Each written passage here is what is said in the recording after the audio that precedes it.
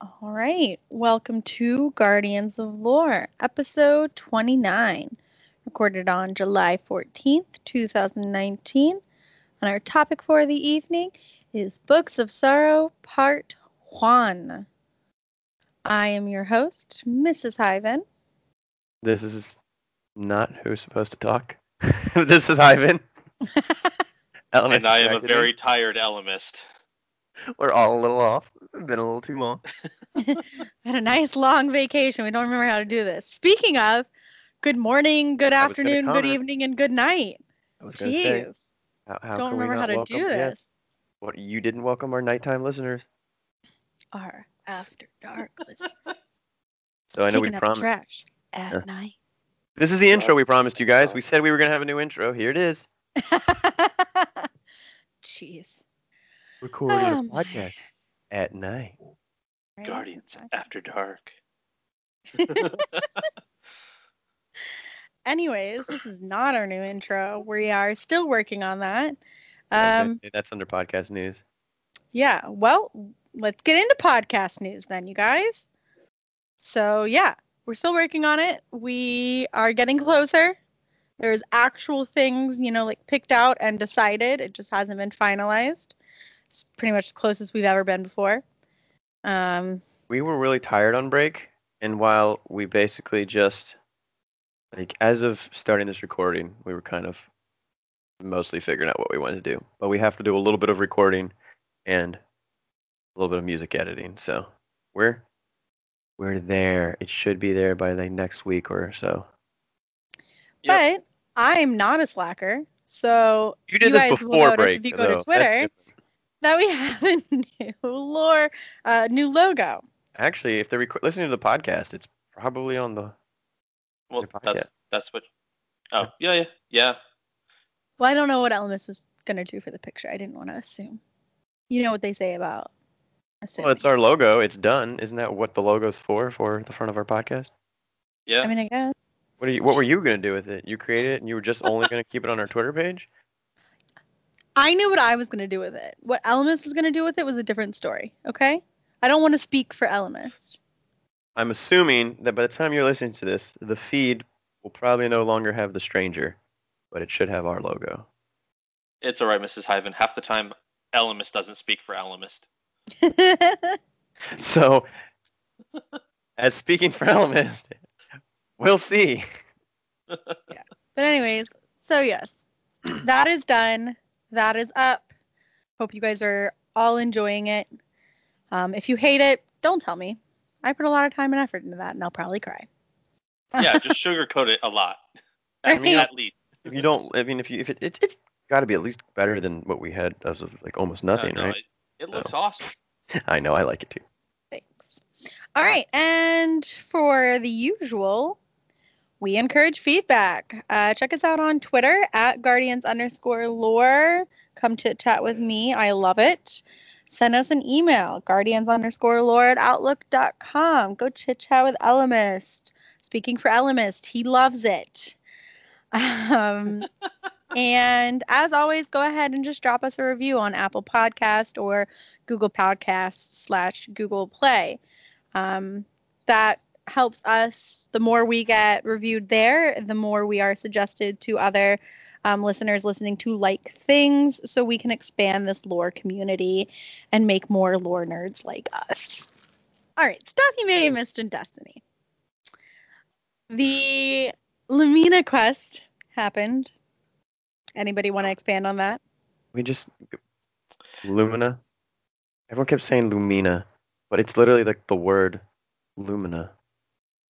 Either way, I I'm like I it. think currently it's like halfway Lumina. through that. It's a Lumina. Lumens, you know? No, Lumina is spelled differently. Lumina is like the car that Chevy made back in the 90s. Like And Lumina, it didn't it's have an like eye. it's literally that means it means light. So anyway, I did finish the quest, and it truly is a weapon of light, which is I think a very, very fitting name for the quest. It's also the name of the gun, if you didn't know, if you haven't finished it. How I far along are haven't you? finished it yet. I'm currently I just finished the three um, specific quest parts to upgrade Rose. Oh yeah, yeah. Did you do a bunch of menagerie with some? That's what I I did. still There's have to that do one. that. Yeah, I mean you don't have to. I think you just have to do events. But I found you can do it in like 3 menageries if you have a full team with Rose equipped. Yeah, I think it took me that's currently 4 what I'm on. because I had it with some randoms. But trying to do it, a lot of people did have Rose equipped. So yeah, Yeah. I love Rose also, but Oh that's gonna yeah. come in. That comes in actually later. So you guys, I guess we could save a little bit of the Lumina talk for our next section.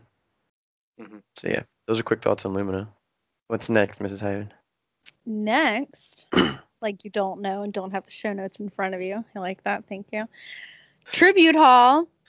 Essentially, it's a shooting range to test weapons. Also has the other side mission. I just love how she's read this. She has like no idea what any of this means. You're doing a great job reading, but the Yeah. tribute hall is definitely a shooting range, but it's also basically just like a trophy room. Um, Once again, I'm not sure. Elemist has been. I've been on break, just like Elemist, but Elemist has been on vacation, like out of state and in airports, whereas I've been at home for half of my vacation time. So, I think I spent more time in airports than I did actually on vacation. so I'm not sure how far you got into tribute hall. I currently have 36. Okay, so you 36 got a bunch too. tributes. Yeah, so it's pretty cool. The reason I say it's more of like a trophy hall because you literally can place like primary energy and heavy synths on the wall. You place like orbs of light little thing that shoots at orbs. There's a vault that goes in there. There's a giant statue of like Zavala and Ikora. Apparently there's a Marasov one. Can't wait to get that. I am 10% away from that one. I need that one. But If you yeah, couldn't it's tell, I'm excited about that one. yeah. And essentially what was it? When you get 18, you can do the mission the other Yep. side. And what that does is it unlocks a Whisper of the Worm Outbreak Esque. perfected-ish kind of mission. It's much easier. There's no timer. And it's basically just there's no mechanics really. You just kill enemies. It's more like I call it a um, Shattered Throne light. Yeah. It reminds me kind of a mini dungeon. Yeah. I could totally see that. Yeah. And then the Bad Juju, which again we'll talk about later because that's another section. I didn't get the catalyst. If you have 36, I guess you didn't either. You Nope. have to get 45 trophies or tributes Tributes. placed in order to unlock the catalyst. And what that does is it makes String of Curses last longer. And once again, we'll talk about the weapons specifically in our next area. We'll talk about Lumina and Bad Juju. But that kind of summarizes what I got out of Tribute Hall. I have not finished it all because I'm trying to take my time on it. Yeah. Same here, but I'll I'm probably still finish it working today. towards it all. I might play today.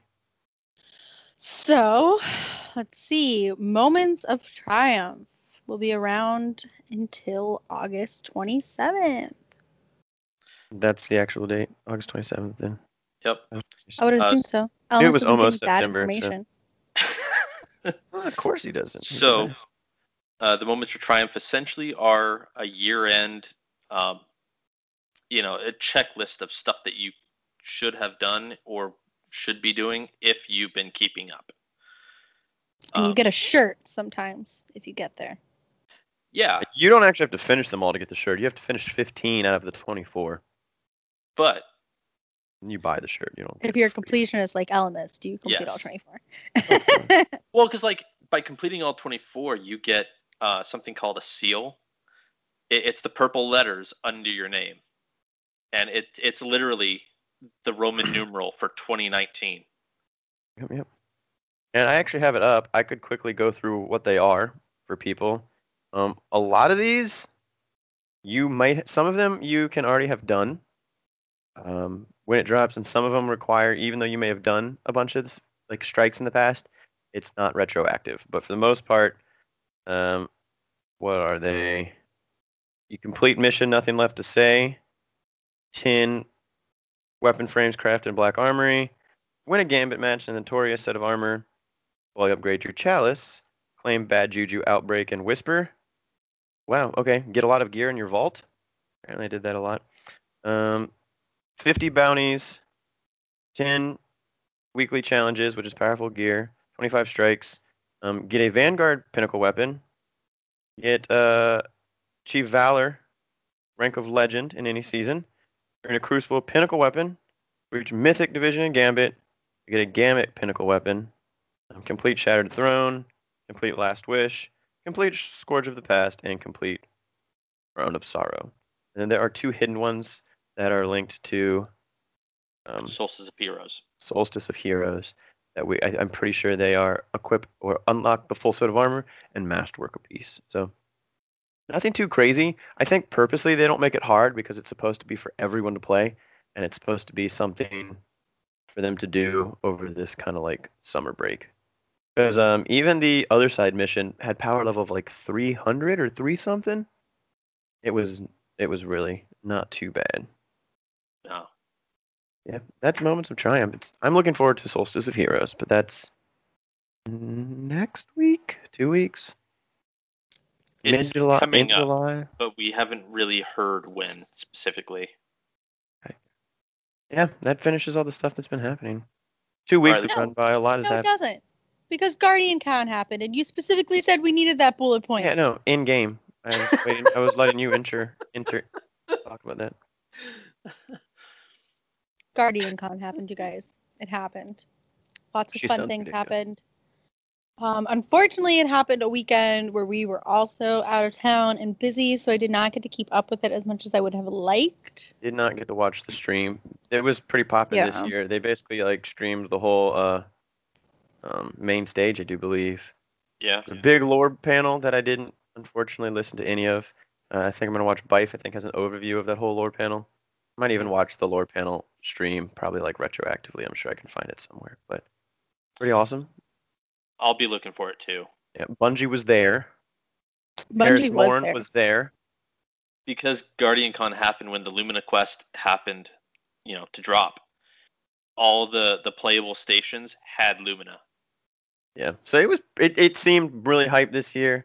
It was cool. Bungie was there. There was a little goofy stuff. Lots of fun. I'm sure there was.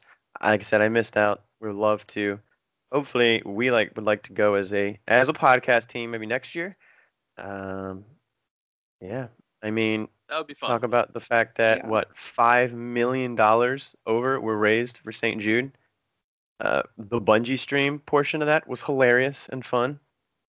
But yeah, pretty crazy. Every year, more and more is gathered from the community. So that's pretty daggone cool. And it's all to support the Little Lights at St. Jude's. Which is definitely a cool organization. So if you weren't able to be involved in it this year, go for it next year. We hope to be there. So maybe we'll get to meet some of our listeners. Yep. All right. So moving on, this week, Mrs. Hyven's question corner is going to be a little different because Mrs. Hyven got a new job. Woo. Pretty pumped about it, but I am still in the training phase of the job and not listening to podcasts. Obviously, mainly Focus Fire Chat. Probably going to just start listening on my way to and from work, but still, that's not a ton. My commute's not that long. But because of that, I do not have a question this week. So we will be turning this over to for this week, obviously, because this is still my corner, you guys. I'm sharing it this week. It's just listener question corner this week. That's all. So this week is going to be our listener question corner, specifically from our awesome listener, good pal, Friend of the show. Joey. Yes, friend of the show. Joey, he is the one who sent in the previous question in regards to our guardian and ghost names. So I will I think, Alamis, you've got that pulled up, so I'll let you take that away. Yep. So Joey wrote, "Hello, fellow Guardians.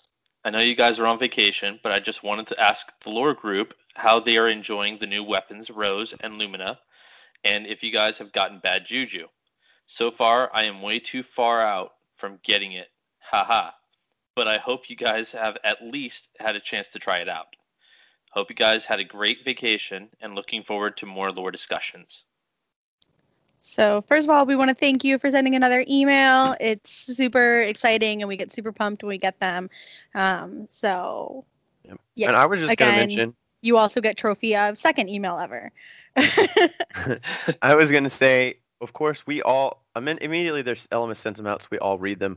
But just so you know, if you send us an email, we're gonna be excited. Chances are we're probably gonna read it on the show. So if you have something that you just want for us to like send you a reply back, let us know. I just figured that basically, if you don't say anything, chances are we'll read we read all the emails. We might not email you back. We'll probably just answer your question, or if you're a listener, we would imagine that's why you're emailing us. We'll just talk about it on the show. But if you just want a personal message and you don't want it on the show, just add that in. Just Yeah, absolutely. anyone's personal. Now, as far as answering Joey that was cool last time. question, I have no answer because, as you know, I just read the cards. I really suck at playing. So I'm going to let Hyven and Elemis take that one because I've got nothing. So we'll start with, I guess, the first section of that, Rose and Lumina. I did finish that quest. Rose and Lumina, as far as the weapons, I love them both.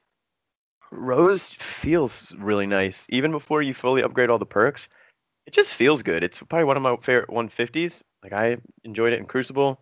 Once you get it, once you finish, you can pull it out of collections as a fully upgraded version. And at that point, it gets a range masterwork. And it is the same archetype, feel, settings as Lumina and Thorn, but it has more range. So it is really, really consistent. And Rose is fun. And as far as Lumina, same thing. I have used it a lot. I prefer my good old fashioned 140. My Austringer is my baby. I farmed a lot to try to get the perfect roll, and I got a close one. But I use Lumina a lot. I think Lumina and Thorn both have a place. I think Lumina is better for team play, and I think Thorn more of a solo weapon, because they really do the same thing. And by same thing, I mean you get kills, you collect something, and then you do increase damage. They all do that, but Lumina gives you the ability of also healing a friend and doing increased damage. So their personal preference. I use Lumina and Crucible a good bit. Had some fun. Um, I also went back and tried Thorn. They're both good weapons. I had a friend use Lumina in the Crown of Sarlo raid on the second to last encounter. And it was kind of funny because I was running around shotgunning things, punching things in groups of enemies, and he just kept healing me. So I had a little bit of fun with that. So as far as how the weapons perform, they're fun. As far as the story is concerned, it's pretty freaking awesome, man. Lumina, we got, we were given the original Thorn from Shin, like Dredgen Yours Thorn. And we literally reverted it back to its original state of Rose and then crafted it into a weapon of light. So like the lore implications of taking like a weapon of sorrow and transforming it back down into its normal form and then making a weapon of light, it's pretty awesome. The lore book talks about it, I do believe. I did not get to read all the lore book because I was just farming to try to get Lumina, so I didn't read them all yet. But that was pretty awesome. So that was kind of my thoughts on Lumina. So I'll let Elemis take over Rose Lumina. So, like I mentioned earlier, I just upgraded my Rose. Like, it has the last perk for it now, so I'm currently working on getting the Lumina. But I have dived into the lore aspects of it, and the lore book tied to the actual quest is amazing. Um, and just the implications. Like, we took a weapon of sorrow and cleansed it, and then we created a whole new class of weapons called a weapon of light. Like, that implication right there is just, it's so awesome. Yeah, and I think people in the community have been waiting for this to happen. Like we've theorized it and stuff, so it's just so cool. Yeah. Um, but I really do love Rose. It is an amazing hand cannon. I have fun with it all the time. Um, My fan theory was crushed of, the whole first curse. I think I mentioned that before, but I do like what they did with it, so can't complain. I'm right there with you. I like the fact that like we cleansed the original Thorn. Yeah. And that the Lumina was not like Rose. Like it was they both had the same base weapon, Lumina and Thorn. They literally were the same weapon. It's pretty cool.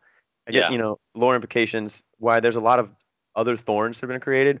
We have the only first and only weapon of light, and it came from like one of the first like weapons of sorrow that we kind of knew. So it's kind of cool. Oh yeah. What about Bad Juju? So I started Lumina. So I actually was able to get Bad Juju yesterday, and it feels better than D1. Yeah. It feels better than the Bad Juju from D1. I only used it in the tribute hall to shoot the shooting range. I have yet to take it into PvE or Crucible. But you say it feels good. I trust you. Well, and like trusting me for Crucible, that's a deadly road because I'm average in Crucible, and that's on my good days. And since coming back from vacation, I am really out of it. Yeah. Yeah, I mostly test my weapons out in PvP, but I've been playing Apex Season 2 for my PvP. So other than a little bit of, I have not actually played a ton of Destiny this week.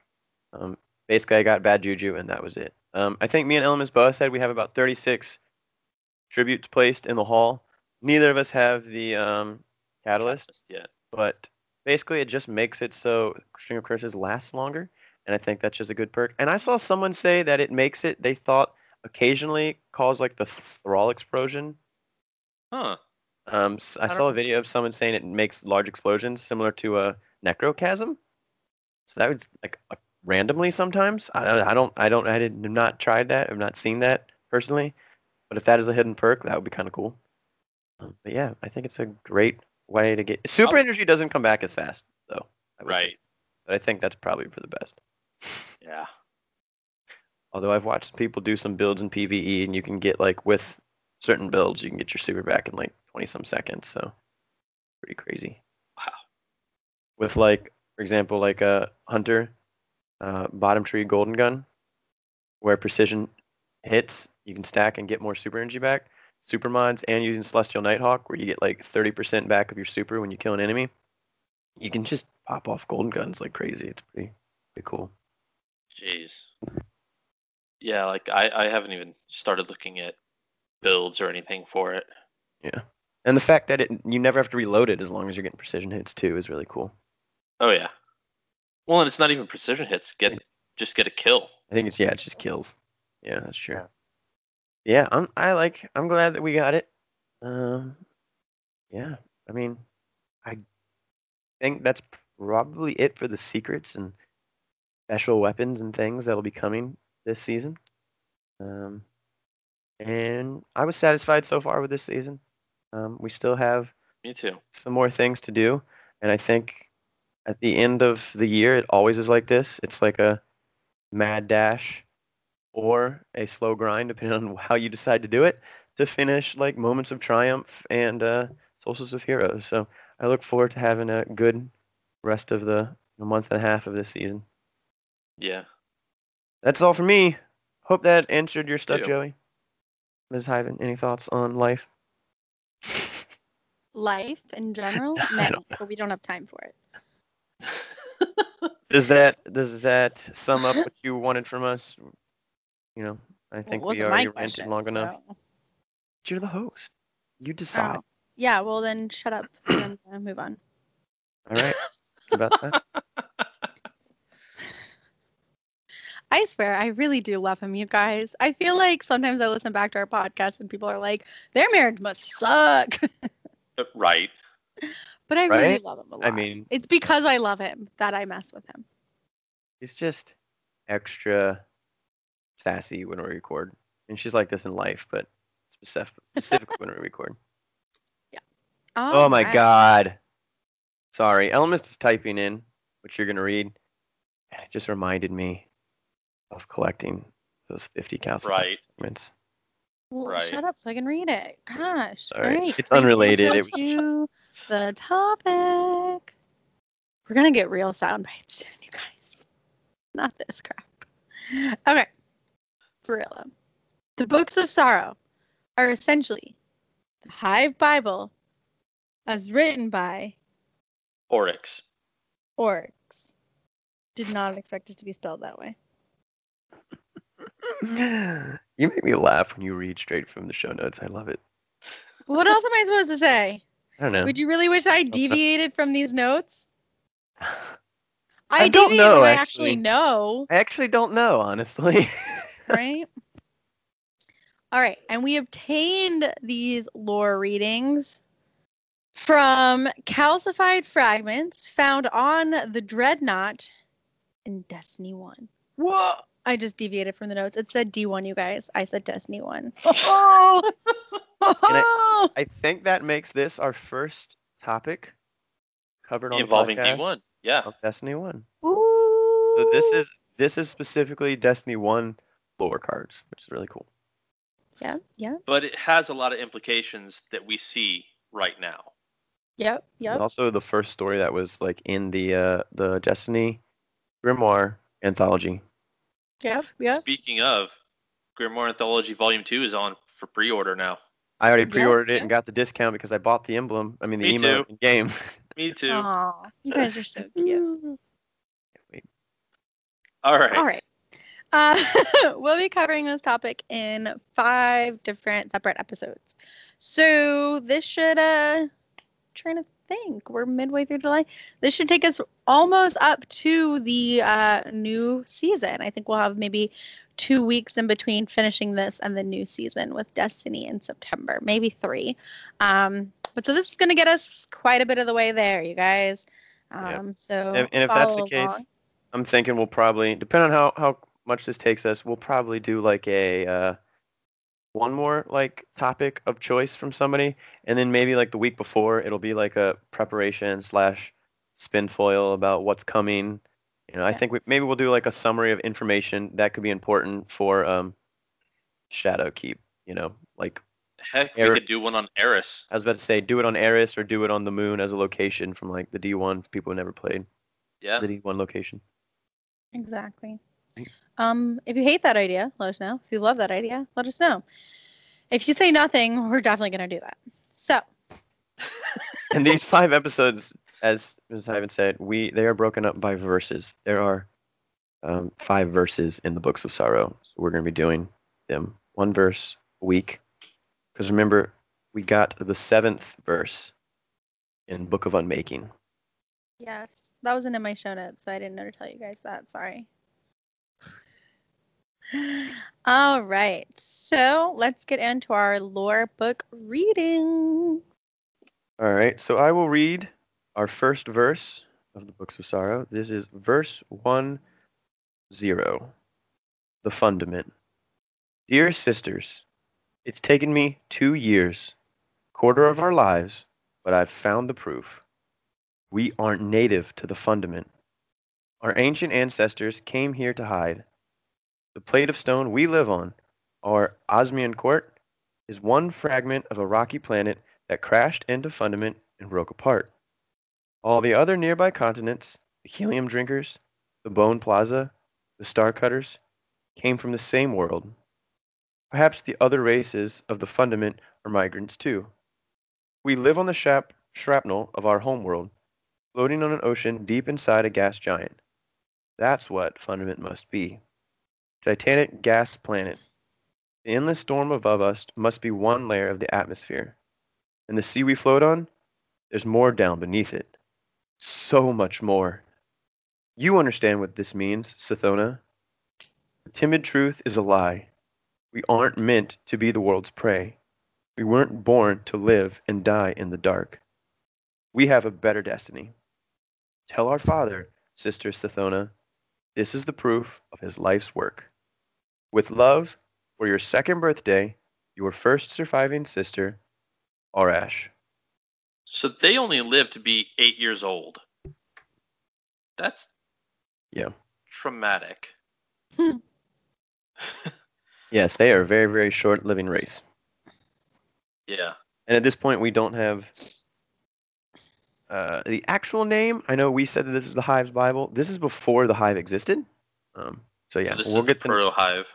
we'll get their name later on. But yeah, short life, and this is just pretty crazy.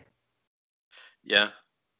And this is starting off written by Arash, and basically she's telling her sister that their planet is a lie, as the lowest species on the food chain. This is not their home world. They came here as part of a planet that kind of like crashed. And she speculates that the whole planet is just a bunch of migrants on this planet of Fundament, a bunch of different species and things. A cabal of sorts, if you would. No, Oh God. not the form of the word. But yeah, that's kind of the setup. Um, and as we go into the Books of Sorrow, it's going to talk about this journey, how they reach this. The thing I like is like we're seeing this written from Arash to Sathona. As a birthday gift. Yeah. Yep. And comments like, tell our father that this is proof of his life's work. So they were trying to figure out a way to prove that this wasn't their planet. This 8 years of life as bottom on the food chain is not like all that they were meant for. It's kind of what I felt from this. Yeah. You have anything to add, Mrs. Ivan?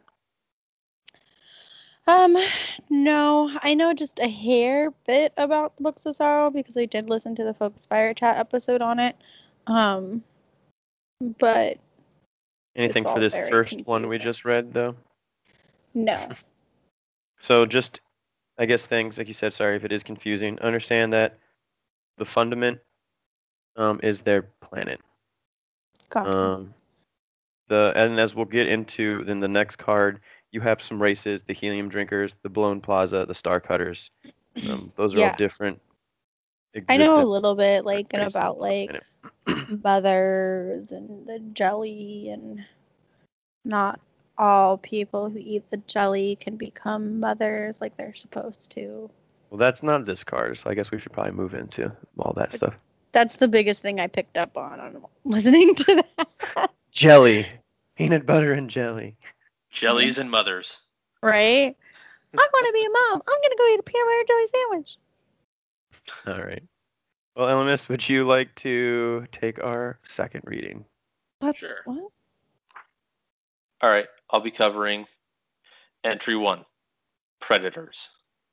Verse 1-1. Predators.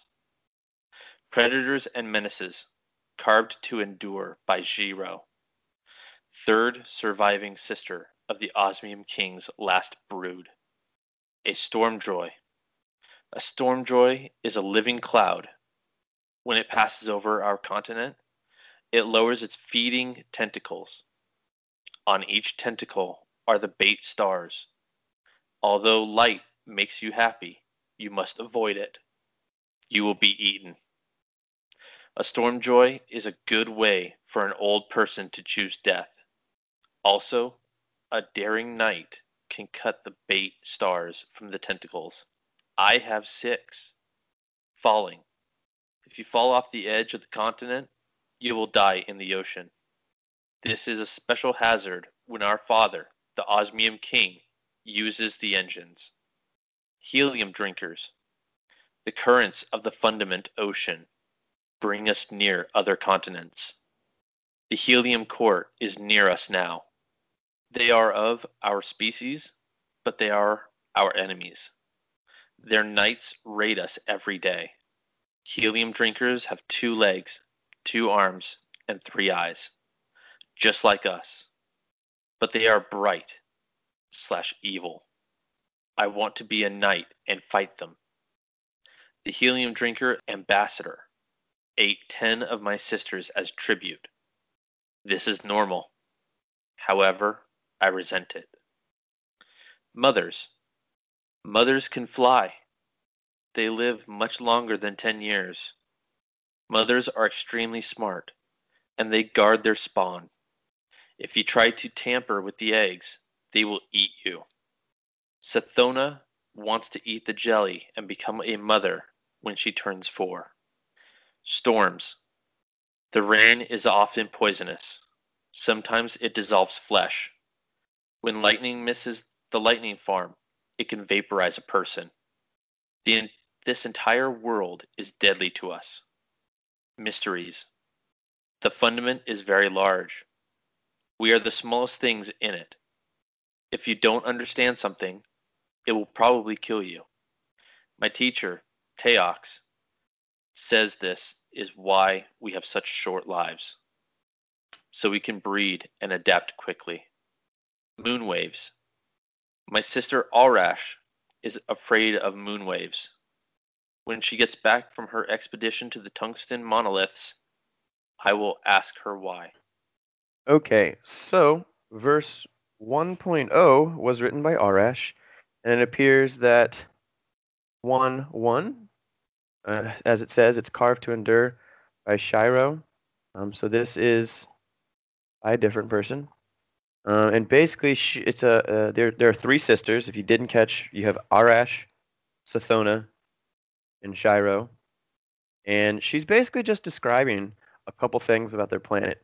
We learned about the Stormjoy, the 8 stars, the danger of falling off of the continent, who the helium drinkers are. They are another species. They are their species, but they're enemies. It's pretty sad. It says the helium drinker ambassador ate 10 of my sisters as tribute. This is normal. However, I resent it. So we learn that once again, they're on the bottom of the food chain. Their people are basically sacrificed to them. The storms, there's poisonous rain.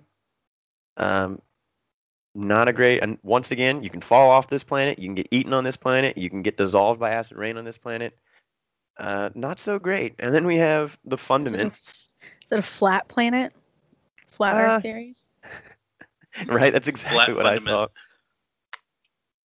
No, you just die in the ocean. So Well, that it's just still seems like you were stupid. well, but with Like acid you just rain. kept walking onto the ocean until you drowned? Yeah, I mean, yeah, that doesn't sound great. But as it said, this is a special hazard when our father, the Osman King, uses the engines, as we'll talk about. And earthquakes, fall off. You'd fall into acid oceans, possibly. It's a crazy planet. It's fundamentally unsound. Exactly. That ties into, as she said, mysteries. We are the smallest things in it. If you don't understand something, it will probably kill you. So, since you just said that you didn't understand there, Mrs. Hyven, you would already be dead on fundament. See Yeah, that? You I'm took for okay with granted that. how easy it was to drown. I'm okay And with that. this is where we learn that their teacher, Teox or Tao, is depending on how some people pronounce it, Taox. This is the person who is kind of like their teacher. Their father is the king, and I think of it like the three sisters have a tutor because Yeah. their father's busy with kingly duties. Yep. And then of course the moon waves. We're gonna learn this is a big thing. Arash is afraid of these, but she doesn't exactly know why. And then finally, I think I skipped, but mothers, as Mrs. Hyven commented on, mothers can fly, and they live much longer than 10 years. That's pretty cool. You can be longer living if you become a mother. Um, yeah, and Sathona wants to become a mother, and you do this by eating the mother morph jelly, and you can do this when you become 4. So 4 is kind of like, Midlife. yeah, exactly. I was gonna say it's kind of like that. Here on Earth we have different cultures where when you hit a certain age, you have like a ritual of like adulthood kind of thing, and this is Yeah. kind of for them. This is where they choose like their path in life. Granted, it's halfway through their life for most, which is sad, but it's like puberty. It's when they can become mothers. That's kind of weird. If you hit puberty when you were like 40 Yeah. something. This is an alien race, keep in mind. There's definitely what?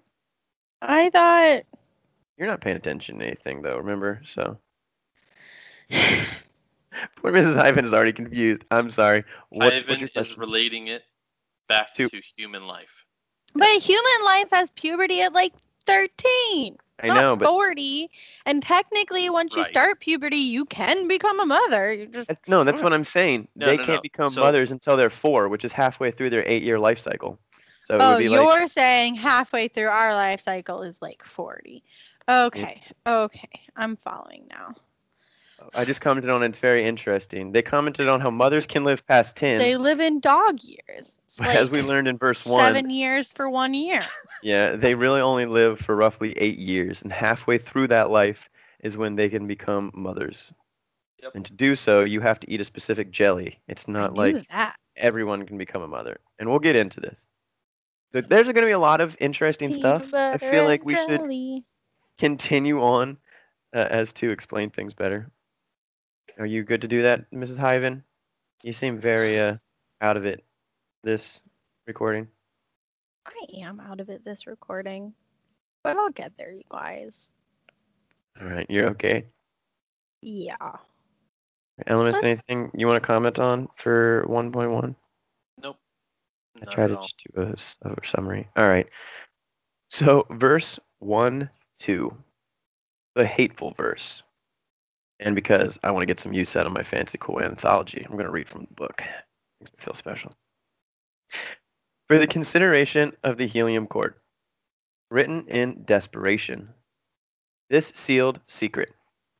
I am Teox, sterile mother, teacher to the children of the Osmian throne. As a mother, I live long. As a neuter, I can rise above the small battles or politics. I alone see the patterns of survival. Alone, I design the great engines that move the Osmium court. Now, alone, I must act to save my kingdom. Senility has claimed my lord, the Osmian king. He is tin and mad. The study of ancient texts consumes him. Today he raves about moons above the storm. Tomorrow he will wander the halls speaking to his familiar, a dead white worm from the deep sea. He keeps it in glass and he tends to it, and he neglects the duties of a king. The Osmium king has 3 surviving heirs, each 2 years old. Syro, the youngest and bravest, who wants to be a knight. Sathona, most clever, who wants to be a mother. Arash, navigator child, who dreams of the infinite ocean. Tomorrow she will return from the tungsten monoliths. None of these are suitable heirs. None of them will protect the Osmium court from the hollowing fundament. Shiro can fight, but not lead. Sathona can think, but not fight. Arash's curiosity will draw her away from duty. I fear for all future children. Soon, the Osmian king will lock himself into the royal orrery to study the moons. Gather your knights, O helium drinkers, and invade our continent. Kill the 3 heirs. I will rule the Osmium court as your regent and build engines for you. And if I fail, let the Leviathan in the deep eat me. Written in grief, this hateful request, Heox, Osmian mother, neutered to watch. So that was weird. Yeah, there's a lot going on here. Just a bit. First of all, I'd like to point out that the Osmium King has lived to 10, which I thought only mothers could do. So confused a little bit there. Mothers Second can of live all, past 10. second of all, it says, and he's mad. So it just sounds like he's a grumpy old man. Yeah. Well, we said their average lifespan is 8, so it would be like someone who lived to like when they they hit that 100-year mark in our world. Like Yeah. it's a big accomplishment. Yeah, kind of exactly. thing. He's But just a usually cranky old they're man. not all there sometimes. Exactly. He's a cranky old man yelling, "Get off my lawn. I'm going to go study the moon." He's not as crazy as you think, though. Yeah.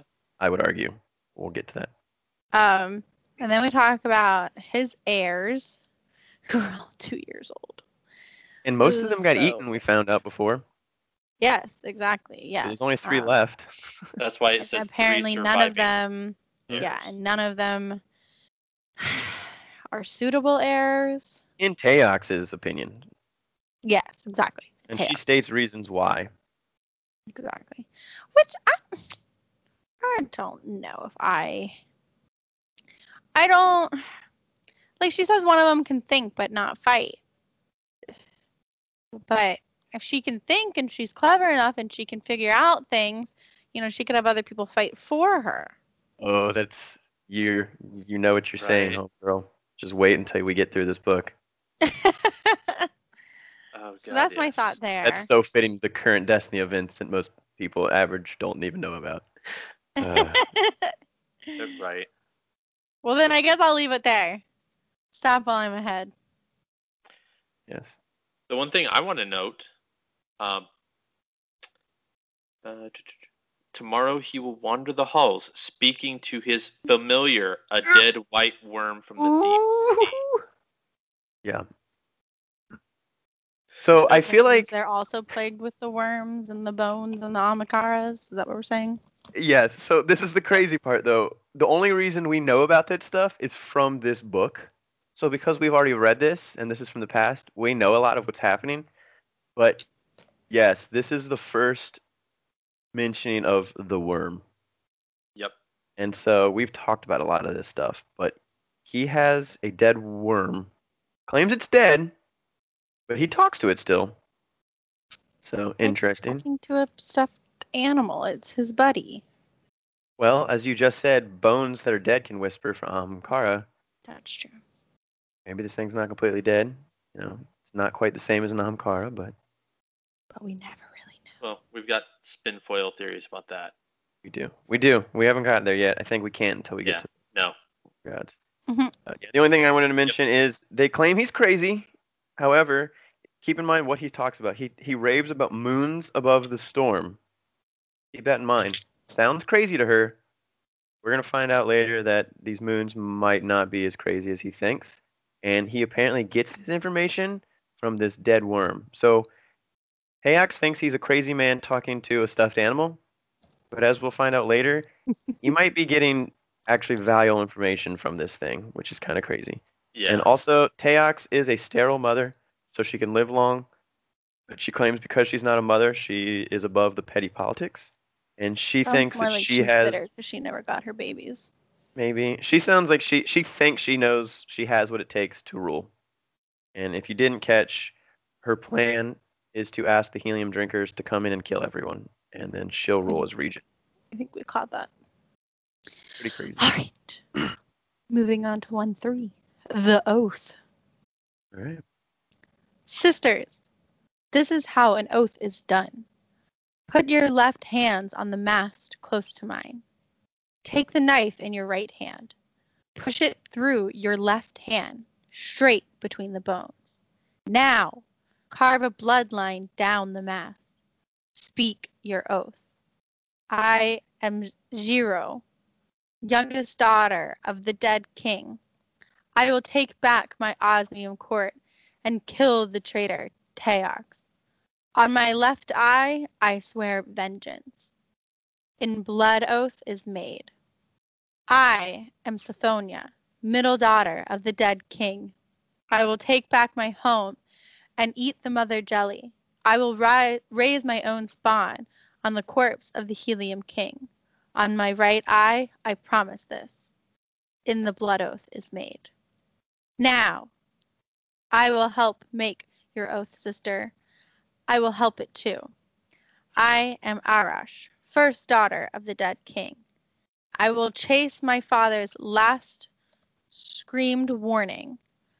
I will know what changed the motion of our moons. If the end of the world is coming, I will understand why. On my center eye, I swear it. I will understand. In blood oath, in blood the oath is made. In blood. Thank you, sisters.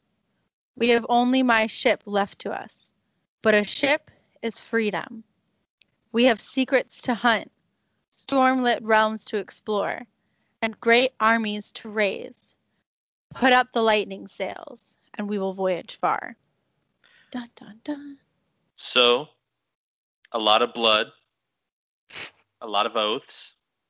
But like it speaks true to the characters themselves. Shiro is all about, oh, I'm gonna go in and fight this one, fight the traitor. Sathona is like, I'll have my revenge by doing what I want out of life.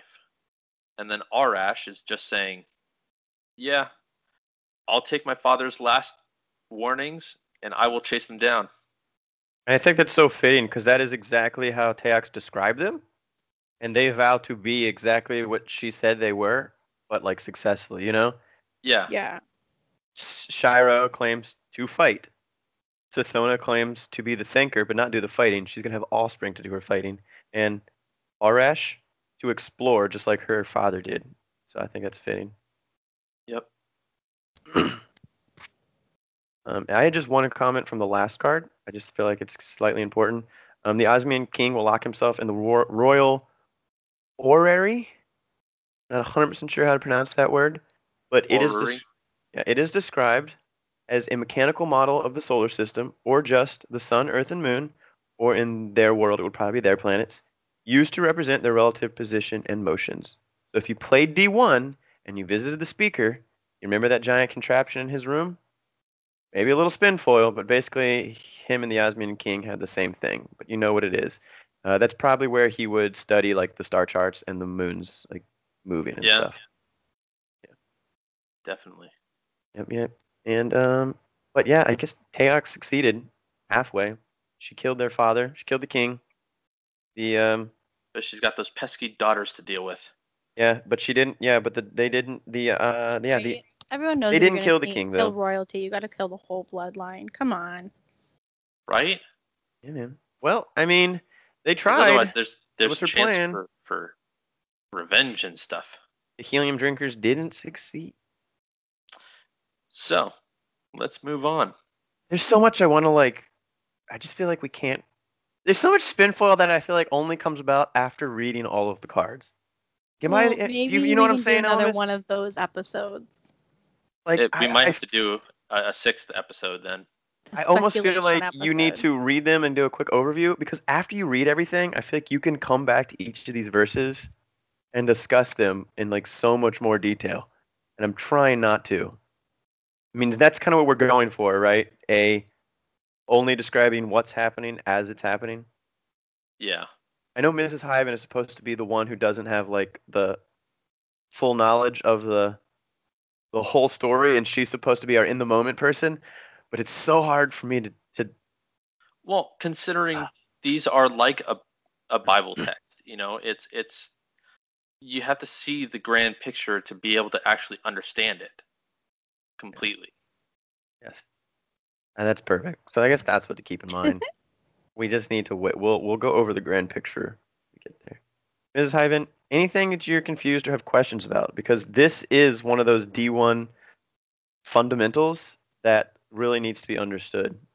And Yeah. this No, is so kind of far I think I'm okay. Like the first two kind of confused me, but then the last one had a little more explanation because it was more like straight conversation, like straight talk. And this one, because of the last one, I understand this one as well. I think as long as I can keep all the players straight, I'm also not distracted by my phone anymore.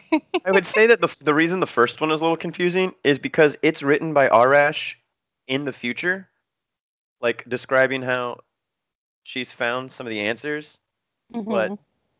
it's kind of like the setup. So that's why it kind of doesn't quite make sense yet, but it will later. Well, Gotcha. and I don't even think that that's actually written by Arash in the future. I think it's more like she wrote it while at the Tungsten Mountains. That's true. She found the answers before she came back to this craziness kind of Yeah. thing. Yeah. I think you're right about that, actually.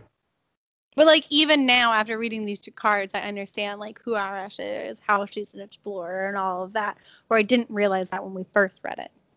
Yeah, in my mind, she was gone when she wrote that. She wrote that as a gift to her sister, and obviously when she still thought her father was alive. And like in my mind, she came back to like all this craziness happening, and Yeah. that's when the three sisters were like, "We're about to do Photos. this." But as we see later, Orash is going to be like, "Hey, I have some knowledge that we can use to enact our revenge." Yep. Who has our next card? Who gets to read this? I All do.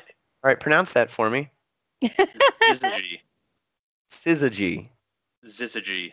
Syzygy. Syzygy. Anybody want to try and see if that as an actual word? Nobody knows how to actually Oh, pronounce this it's word. actually a word. because it's been used in a couple different pieces of literature that I've read and We've I been guess searching it. yeah, it is a conjuring or opposition, especially of the moon with the sun. The plants were aligned in syzygy.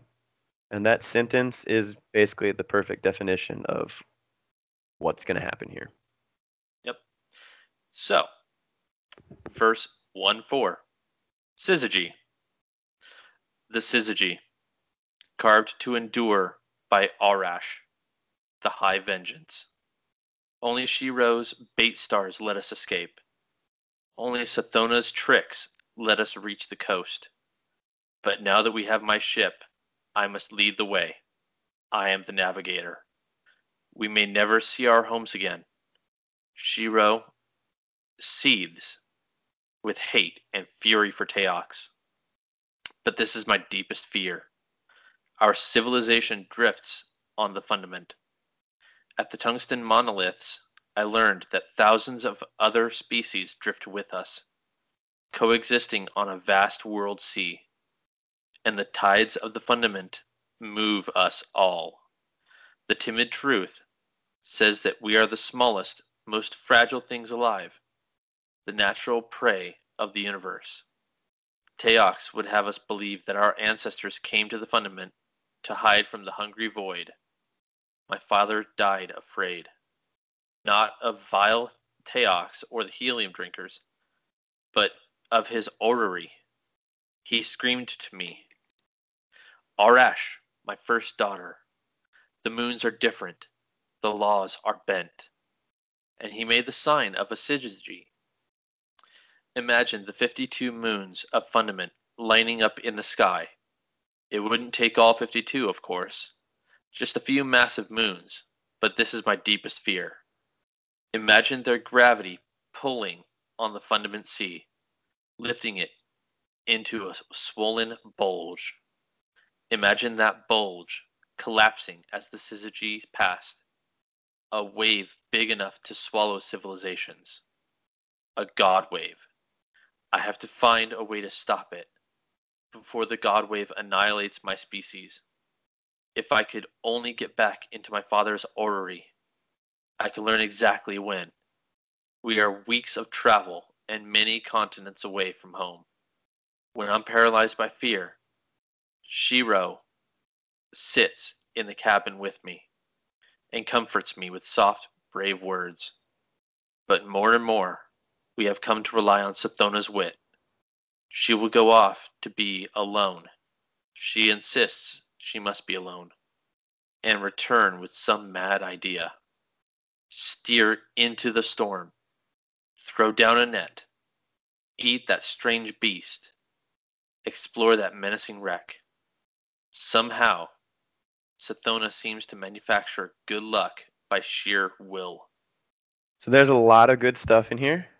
Oh yeah. Actually, we want to start from the end and move forward because Mrs. Hyven just commented so perfectly. When you said that, like, some of these sisters' characteristics weren't horrible, like, you were literally describing how they are going to prove Teox wrong. I just love, once again, you talked about Sathona's intellect, having other people fight for her. It's perfect right here. Orash brought back a ship, and Shiro kept them alive with some of her fighting, her bait stars. But the person who's giving him that information is Sathona.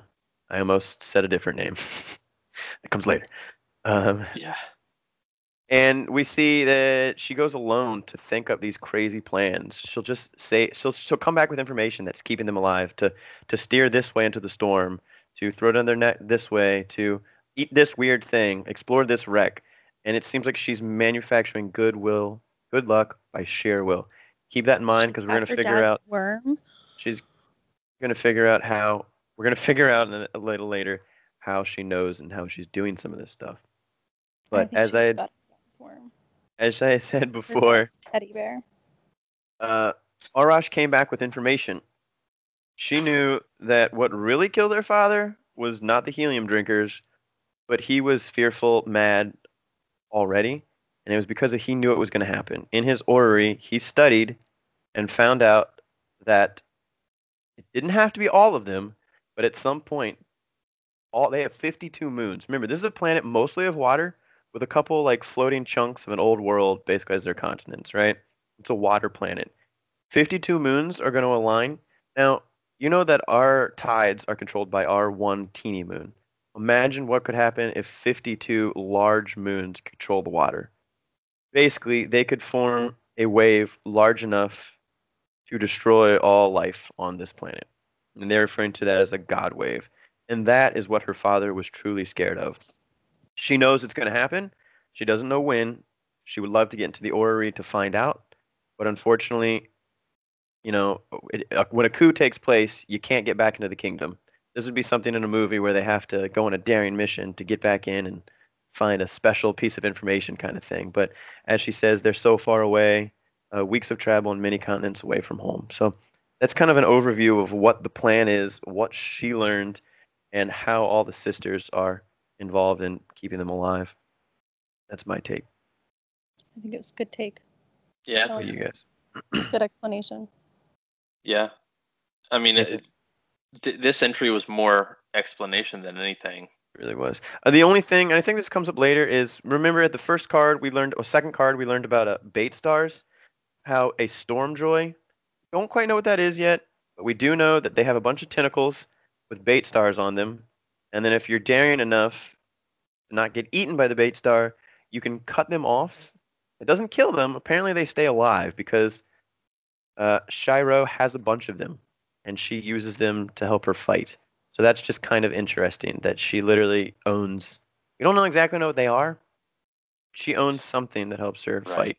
And I know that there's some theories. It's been so long, I can't remember exactly what the Stormjoy and the Bait Stars are, but I think we'll get into that later, maybe. That was the only thing there that might be kind of odd. It's Cyro has some fighting techniques that are working for her. Sabathun's got tricks, and Orish has a ship and knowledge. Cool. Yep. Am I the next reader? You are. Yeah. All right. Let's get into some deepness. Verse 1-5. Needle and worm. My secrets. Carved in my code by Sethona. The right eye vengeance. 1. This year of wild voyaging.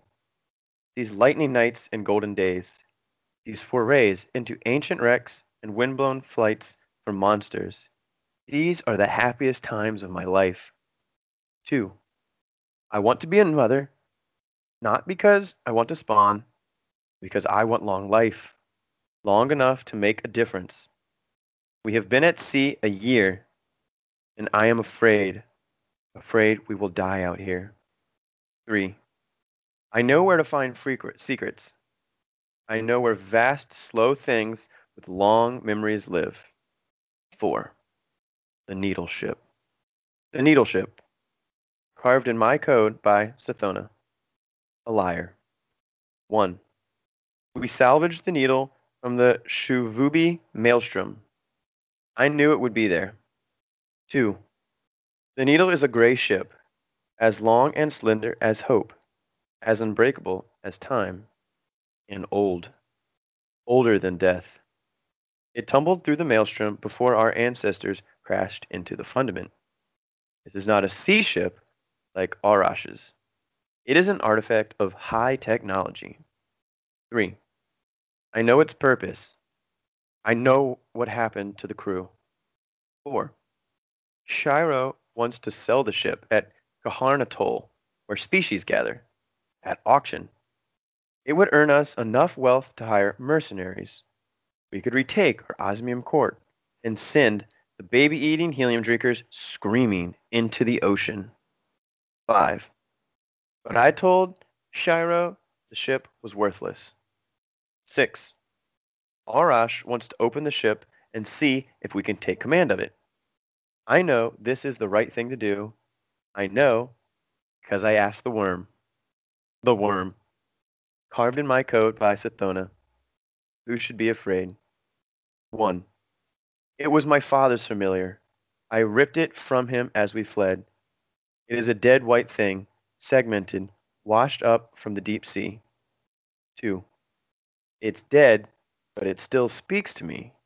It says, listen closely, O vengeance mine.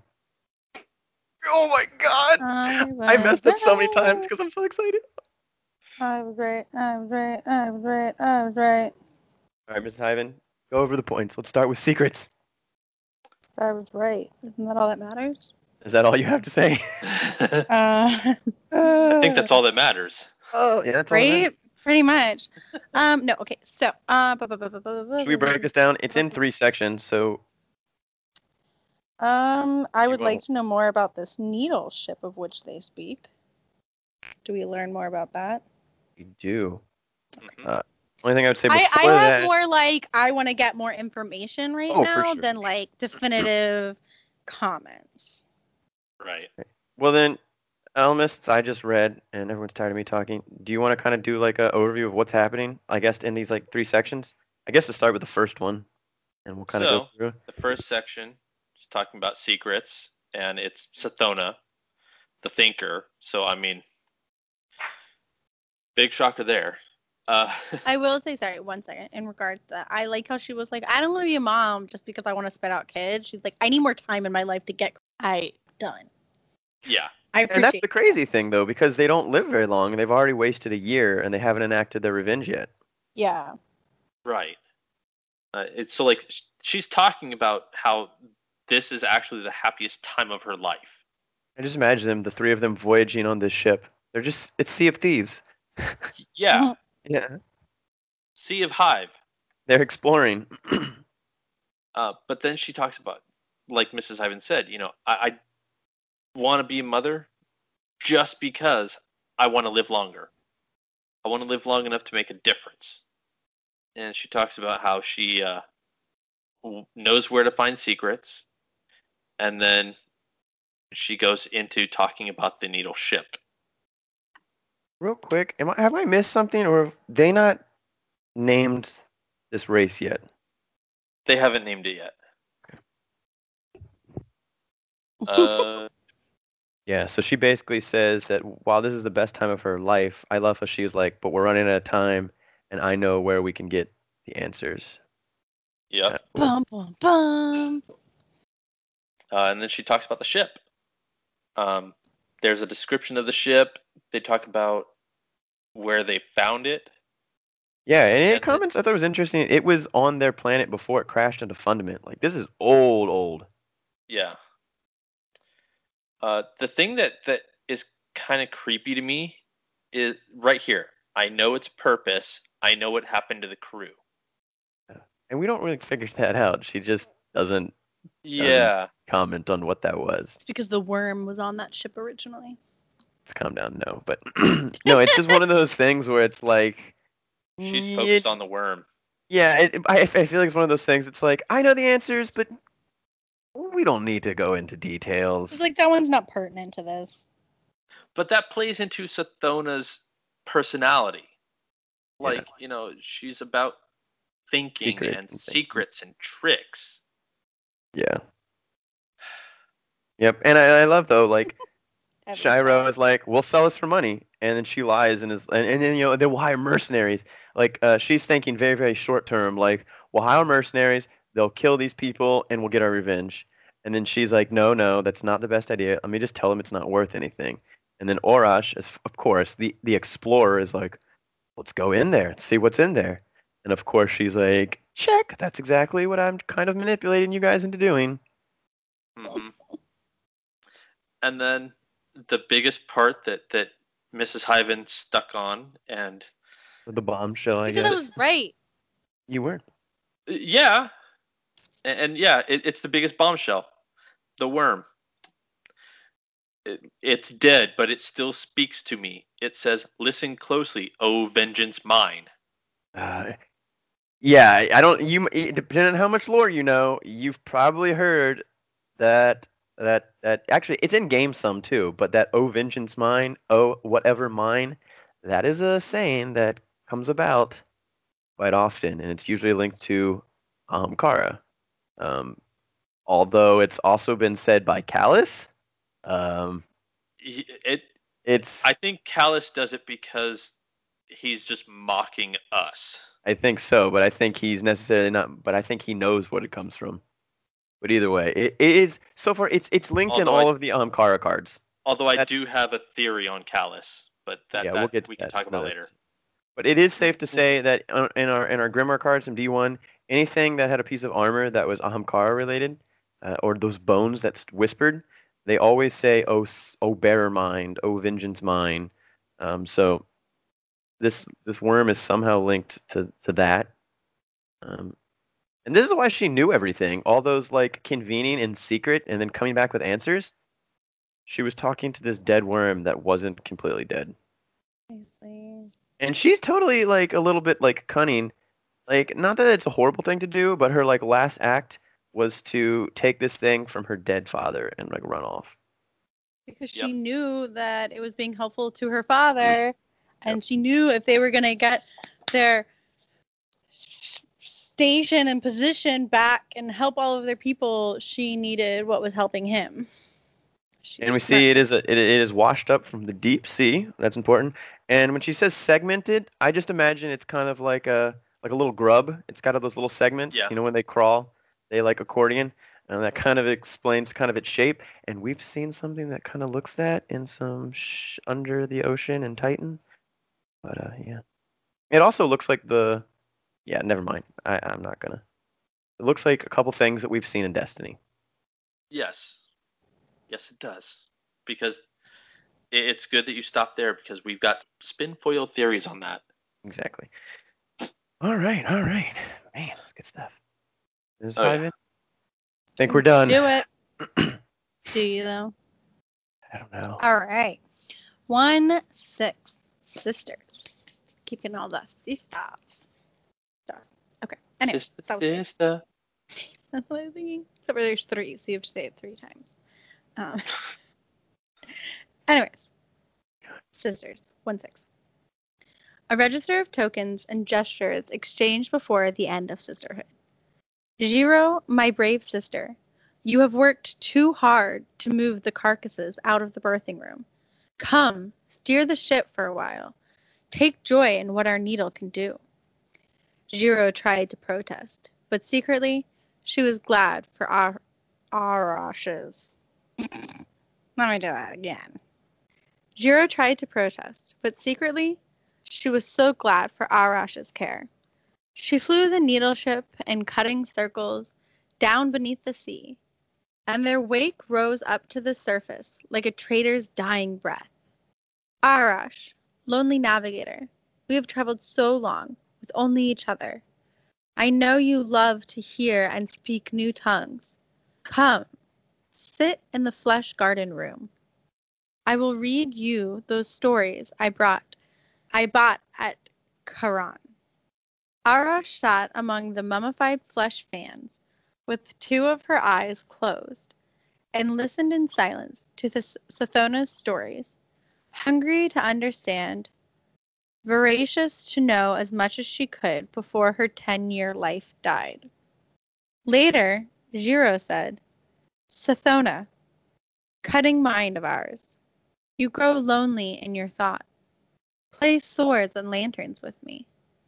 But Sathona was heavy with sorrow and couldn't pretend any joy as she chased Zero through the needle's glistening halls.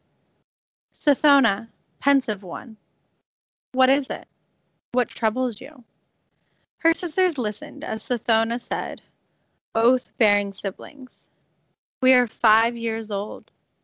For 2 years we've worked to repair this ancient ship and understand its systems. I am almost too old for the mother jelly, and the knights who killed our father are surely dying of age. We 3 will die here in exile. Teox will outlive us. And Arash, brilliant-eyed Arash, you will die of old age long before you have proof of your god wave or any way to stop it. Arash and Jiro looked at each other. I wish you weren't so honest, Jiro said, and Arash thought that Sathona had never been wrong. In her soul, Arash knew that the only way to keep their oath was to find a great powerful secret. A secret that could change everything.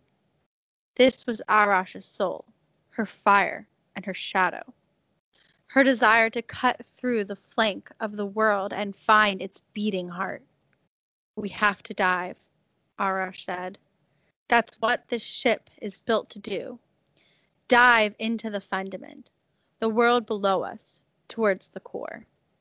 That's where the ancient crew died so obscenely, Jiro protested. That's where the atrocity in the birthing room was born. We have to dive, Sathona said, following the whispers of her familiar. And the world beneath us and the metallic depths, I hope we may find what we need most. More time, more life. So, like, we're able to see that Sathona's playing them. To a degree, I would say she's playing them. But I think if she knew all the answers right away, she wouldn't have waited 2 years trying to figure out stuff about the ship. Right. But I think so a little bit, yeah. Yeah. But they're getting ready to actually dive into the ocean of the fundament. Yeah. I love how this card starts too, and it's really just kind of describing, as we said, they had a year traveling on the surface of the world, just traveling around. And now it sounds like they've spent 2 years kind of just under the water in the shallow area, not too deep, just trying to figure out how this ship works, they say. Find it funny it starts. It's basically, Gyro, you've spent way too long trying to clean up the bodies in the other room. Come fly for a while, have some fun. And she's like, okay. And then Orash is like stressed from, navigating and flying for so long. And then I love how Sathona's like, come, you like hearing stories about ancient tongues and languages and races. Let me read you some stories. So then Sathona gives Orish story time. And then later on, Shiro says, hey, let's go play a game. And they play a game, even though Sathona's really not, heart's not into it. And then that's when she gets like forlorn and sad. And then that's when they ask her what's wrong. But I just love that, like, while there's some dark stuff, they're fixing this ship all by themselves and cleaning up bodies. They still sound relatively young. They're playing Yeah. games. They're running through the hallways playing swords and lanterns. Um, Well, and at this point, they're only 5 years old. yeah, I mean it is half their life, I guess, but to me they just have like such a young quality. Yeah. It's weird, like I said, like in our ages, it's like halfway through their life, might be like 45 or something like that.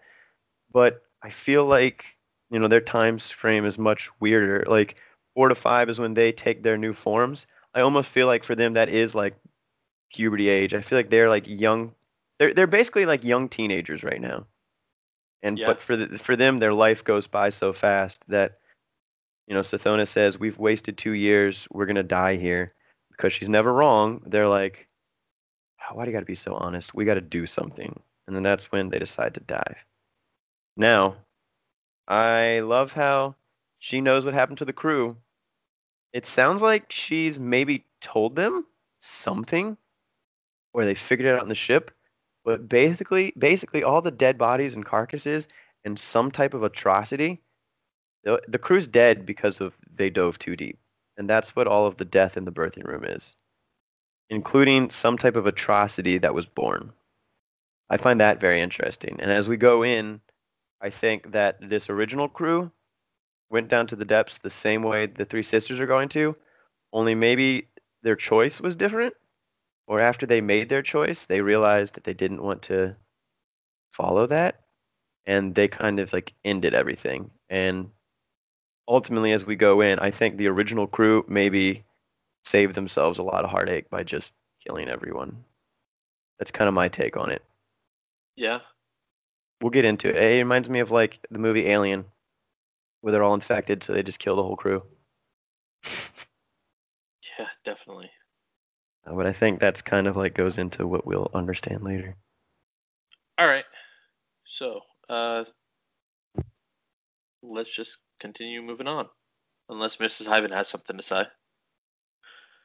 All right. I will be covering verse 1-7, the dive. For life, Sathona dove. For vengeance, Shiro dove. And Arash dove to understand. The needle ship pierced the skin of the world and burrowed deep. Through layers of foam and metal and cold elemental slush, Arash devoured the ship's maps of fundament. From the high angelic cloud decks, down and down through the storms and oceans and plates of floating world, into the crush of the core.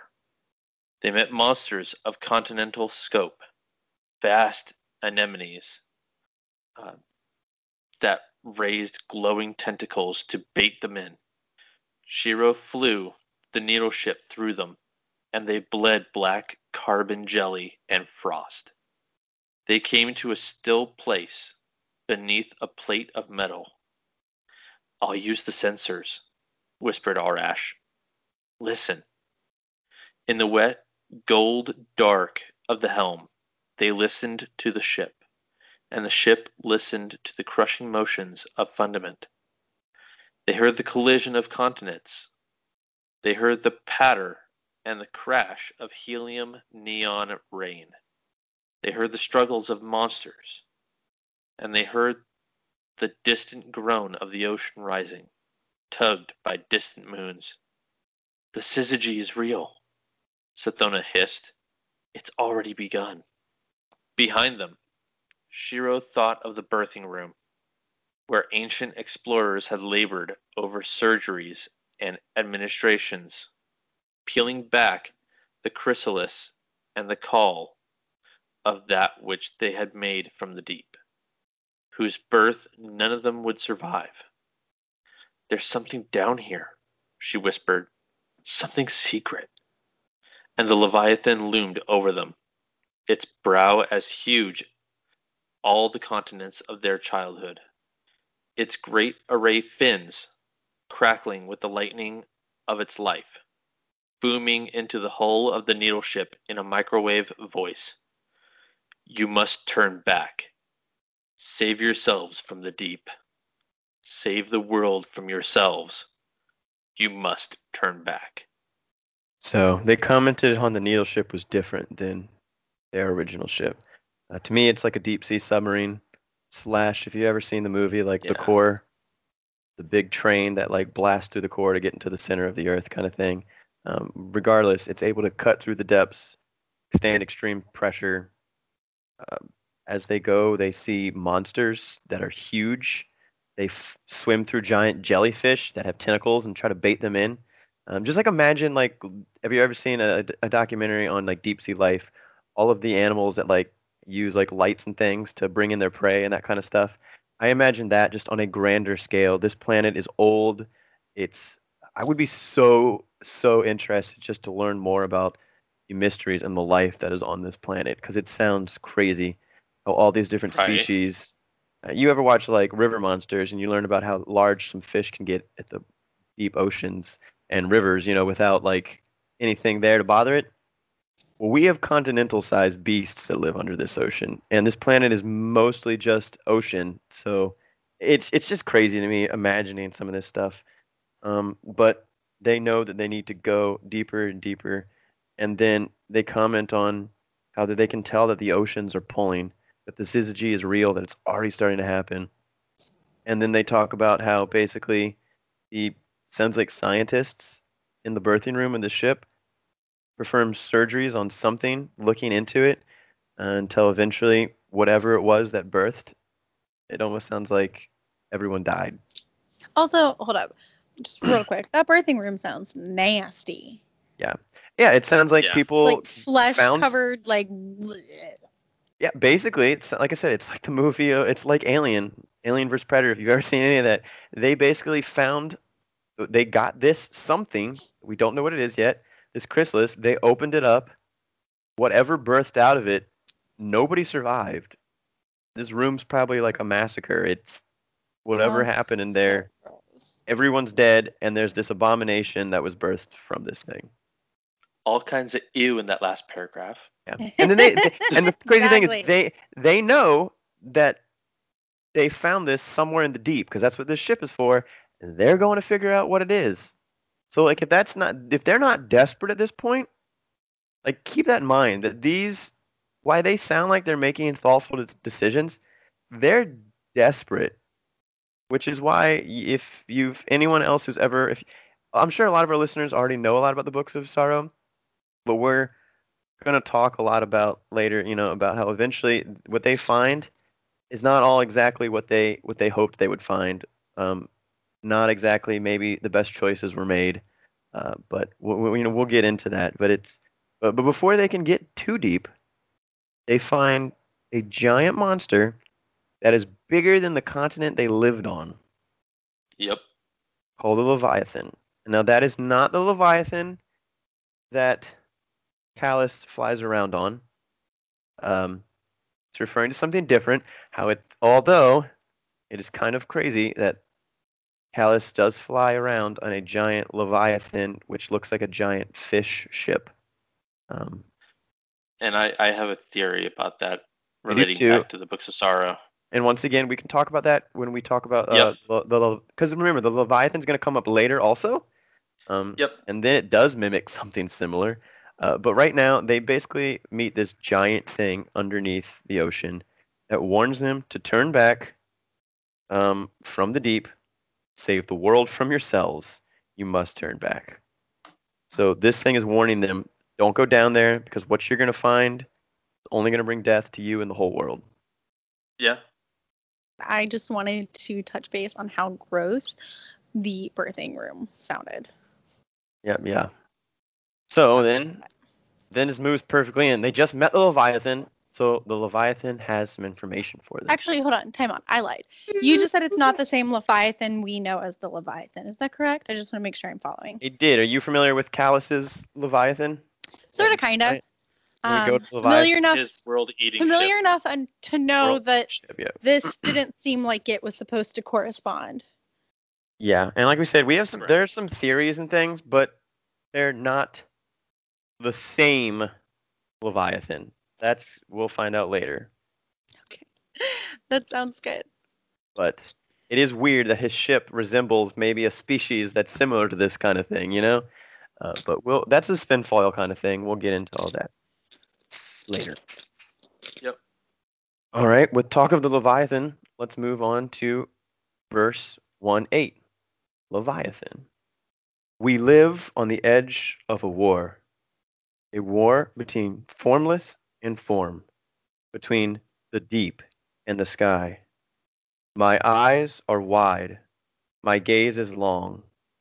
Across the universe, as far as I can see, the sky works to charge its fires, and the deep drowns the ash. Sky builds gentle places, safe for life, beloved fundament, region of trillions. The sky treasures this rich place, but the deep is here with us. Cold logic tests our walls. The deep claims its dominion, a ruthless, final age. Arash's protest. Old Leviathan, creature of myth, this world is no refuge. We live short, hard lives. We die in the dark. The storm above us will never end, and soon the God wave will take us all. Above us, there are only storm joys, monsters, and moons of apocalypse. Let us go down, down, where we may discover truth, some power to avenge ourselves upon our betrayers, some hope of survival. The Leviathan's hope. What power calls you down to the deep? What instinct draws you away from high hope? Quick breeding krill people, I tell you, for eons I have watched your struggle, clinging to the sharp edge of survival, balanced between the deep and the sky. You were my treasure, my proof against despair. For this is the deep calm. Existence is the struggle to exist. When the struggle seems lost, when the safe place crumbles, everything turns to deep to survive. I reject the deep claim. You will turn back, sweet krill of hope. You will choose the sky instead. Shiro's protest. You are huge and old. Our lives are short and desperate. If that's the way the world's supposed to be, I won't have it. If people like Teox are supposed to win, I won't let them. I'll beat the world until it changes. I'll kill anything in the way. The Leviathan's dirge. This fatal logic. Hear my monopole scream. It will consume you. Before your lies, the worship of death, the ruinous path. The sky builds new life against the onset of ruin towards a gentle world. The deep embraces death, saying, this is inevitable and right. I exist as hungry ruin. Turn back from the world-killing way, or you will live as death and devastation. The sky is the harder way, but it is kinder. My charge is balanced, my voice exhausted. Sathona's protest. Sisters, I have my father's familiar. Look, it answers me in plain words. It helped me find this ship. It gives me strength when hope is lost. Who will you trust? A voice that wants us to live and suffer as we have lived and suffered? The Leviathan that offers no hope against Teox or the world wave? Or the plain, honest worm? Let us see where its whisper leads us, Arash. Let us go deeper, Shiro. Let us dive, O sisters mine. So she's talking like the worm. Bum, bum, bum. Yeah. So basically, it's just a bunch of warning and a bunch of protest. Yeah. But did you get what the Leviathan is telling them? His warning? All I understood was like, yeah, I'm older down here, but like it's harder down here, and death is like more inevitable down here. Like, you're Not gonna die. necessarily. No, he's not actually saying that they're going to die. He's saying that up on the top, he's comparing the sky and the deep. Um, One could argue he's even describing the light and the dark. Um, won't go into that too much, but he tells them that the sky, while it's dangerous and harder, it's friendlier, it's better, whereas the deep doesn't just lead to death, it leads to death and devastation, world killing. So he's basically comparing the sky and the deep. And he tells them why their existence is a struggle in the sky, it is much friendlier. That what they're seeking in the deep, while they think it can solve their problems, that is just going to lead to more problems. I And I also think, appreciated that he was like, "Why are you coming down here? What's told you to do that?" Because I was like, exactly, "It's the worm." exactly. And so how about you, Elemenist? I think there's a lot of takes you can get from the Leviathan here. We got the actual name of their people, the Krill. Did. Yes, we finally got that. Quick breeding Krill people. Um, the other take that I had was it's talk of the deep and the sky, and we see that uh, actually mentioned in the Dreaming City in the Blind Well. Yes, we do. The buffs that you get. Yep, the buffs. Whenever you're outside the bubble, It's actually a you get menagerie too. well. The menagerie one is actually a play on Yeah, Blind on Well. Blind Well. Um, but whenever you're outside the bubble, you always get the buff that talks about the deep, and then when you're inside the bubble, Touch you of get the one that sky. talks about the sky. And I just find it funny because the one for the deep slowly kills you. And I'm drawing parallels with this story. Yep. Yeah, no, I mean that's what I can credit to the light and the dark. And remember who has the blind well? You know, it's Mara, and she seems to know a lot of stuff about the past and a lot of answers Yeah. to things. So Anyway, last thing I wanted to point out, Sathona is arguing, hey, I have the worm. yeah, she finally tells them. I think this is the first time they know. Yeah. Or the first time that we know that they know. That was the first time I think no, I think she sees she's a little desperate. She straight out tells them because the Leviathan is trying to change their mind. Right. So like she's telling them, "Hey, I have the worm. Who are we gonna trust? This worm that talked to Dad, or this huge thing Myth. that?" And it's something they know about. They call it like a what do they Either way, remember Tayax mentioned the Leviathan, and they say somewhere that this like Leviathan is like something of myth. I just think that's kind of semi-important because they are basically comparing this thing of myth or this dead worm that has led us for these like 3 years successfully. Yeah. And also like led their father too.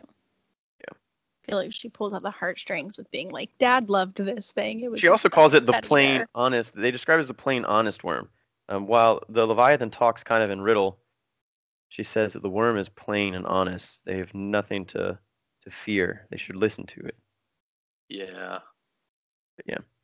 And yeah, but now she starts saying, "Oh, sister's mine." She's using that same talk. Yep. So she's definitely full on influenced by this worm. And it's funny because the manipulator is being manipulated. Right? That's what I find funny too. Like the really smart one is the one that's being manipulated by it. Yeah, Should I move on to conversation. number Yep. 9? Just keep in mind the conversation of the deep in the sky, and how the Leviathan warns them that where they're coming from is harder, that they have nothing but despair in front of them if they continue on. So let's see what they do. All right. So 1-9, the bargain. You are Arash, heir to the osmium throne. You stand on the naked hull of an ancient ship. You stand exposed to the crushing pressure and ferocious heat of the deeper fundament. It should annihilate you. It is by my will alone that you survive. I am Yule, the honest worm. Behold my passage.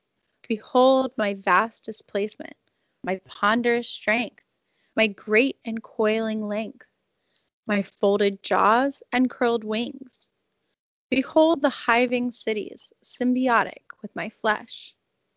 I am fecund, Arash. I am at the beginning and end of lives. Behold, Ir and Zol and and Akka, the virtuous worms. Look upon us and know that we are good. For millions of years, we have been trapped, growing in the deep. From across the stars, we have called life to fundament, so that it might contend against extinction. For millennia, we have awaited you, our beloved hosts. Against you stand the cruel Leviathan and all the forces of the sky. They would crush you down into the dark. They have arranged their moons to drown you in fear of your potential. We want to help you, princes. We offer to each of you a bargain, a symbiosis. Take into your bodies our children, our newborn larvae. From them you shall obtain eternal life. From them you shall gain power over your own fragile flesh, the power to make of it as you will. And should you find an imperfection in the world, an injustice or inconvenience, you will have the power to repair it. Let no mere law bind you. We ask one thing in exchange, O princes. You must obey your nature forever. In your immortality, Arash, you may never cease to explore and inquire for the sake of your children. In your immortality, Zero, you may never cease to test your strength. In your immortality, Sathona, you may never abandon cunning. If you do, your worm will consume you. And as your power grows, O princes, so will your worm's appetite. We offer eternity, Arash. We offer you a chance at the universe. Would you deny your people infinity? Reach up to me. Let my flesh be your sacrament. So, Mhm. This is the Faustian deal. yep. These are the 5 worm gods that the hive actually pray to. And it's funny because we've killed one of them. Don't kill it. Don't go into it yet. Right? No, like anybody who's played knows about the strike that we kill Zol. Yeah, I'm just saying don't mention the other one. And also Right, Zol's not right. we know that Zol's not actually dead because Zol talked to us on the Whisper of the Worm mission.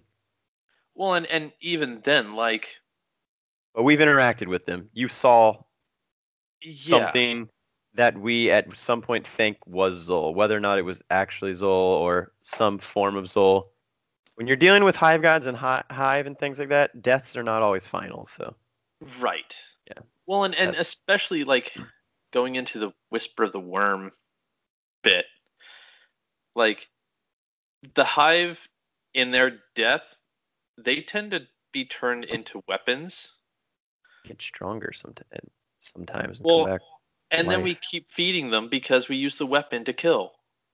Yeah, that's how Whisper of the Worm works. That lore in Whisper of the Worm is kind of cool. Yeah. But anyway, that aside, um, it's more smooth talking from the worms. It seems like Well, Yule yeah, they're is offering the eternity. Like Yule is definitely seems somebody like the who only leader of has the an worm. 8 to 10 year life. And yeah, like Hyven was saying, it sounds like Yule is the leader of the worms. Um, Yule, the honest worm. The And honest. nothing he said there was a lie. He doesn't lie to them. I would argue that he Okay, doesn't lie to them but ever. my thinking, real But quick, my thought. Do you mm, think, because it talks about the worm consuming them, like if they go against it? So we were we'll talking talk about about that. potentially the crew making that decision and actually taking that worm, and then them all deciding to just kill themselves because they can't, like, deal with this anymore. Do you think that whatever it was that they were studying that was in that chrysalis was actually one of them consumed by their worm? That's my thought. My theory on that is that they went there and got a similar thing.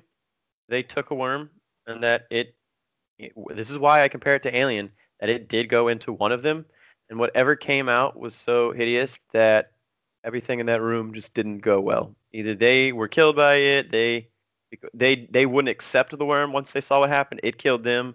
Regardless, fortunately for everyone in that room died, but I think they received a similar deal. Maybe they weren't strong enough mentally maybe they didn't have the To handle it. drive to handle everything. You know what I'm saying? But I think, yes, I think they were given the same opportunity and just circumstances ended very differently for them. That could be it.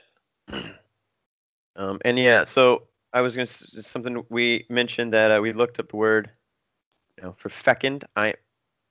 Yule says, I am fecund, Arash. So she says that she is, or it is plentiful, very fertile.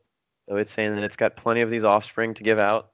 Um, when the worms are talking, in text, it says, we are good, but the second O has, what are Brackets those? around it. Brackets. It has brackets around it. So if you take Well, and that the out, we is always capitalized it's as if referring capitalized. to a deity as well. Yes, it's referring to these 5 worms. So it turns into we are God. So that's also a little bit of a thing. Um, so these worms, and then the craziest thing is we find out that they say, um, where is it? We have been trapped Yes, yes, at the very yes, next line. yes, yes. For millions of years, we have been trapped, growing in the deep. From across the stars, we have called life to fundament, so that it may contend against extinction. For millennia, we have awaited you, our beloved hosts. So it sounds like these honest, virtuous worm gods were the only original inhabitants, maybe not original, but the first inhabitants of this planet, and that they, in effect, brought all of these other races to this place, just waiting for a race to come down and to accept this deal. Like they have been waiting, growing, and that's why I Yeah. say maybe they're not original residents. They say that they're trapped. So my thinking is maybe at some point they were placed there by something else, To me, it almost looks as they talk about how the Leviathan is the opposite. It's almost like you have two warring species, um, or even the same species. Remember, we talked about the nine, how some of them, there's that small group. It's almost like these five worm gods were imprisoned by the rest of their species. And that can go into some theories later. If we've already heard this talking that sounds like Ahamkara, but now we have something that are worm gods. But these worm gods are described in a similar way to how Riven at some point looks. So there's a lot to kind of unpack here in I think our spin foil session.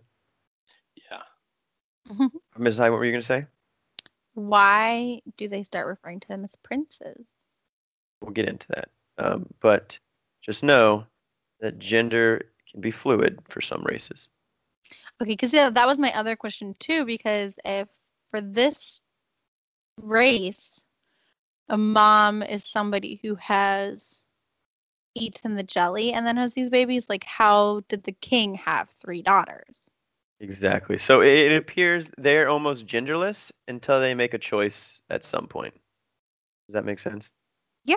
Like they receive a more, not necessarily a gender, but a gender role. So they're all kind of, what's the word? Not sure, but either way, Genderless until then. yeah, I was trying to think of it, but yeah, so that's kind of my thing. Why it refers Like to them as princes?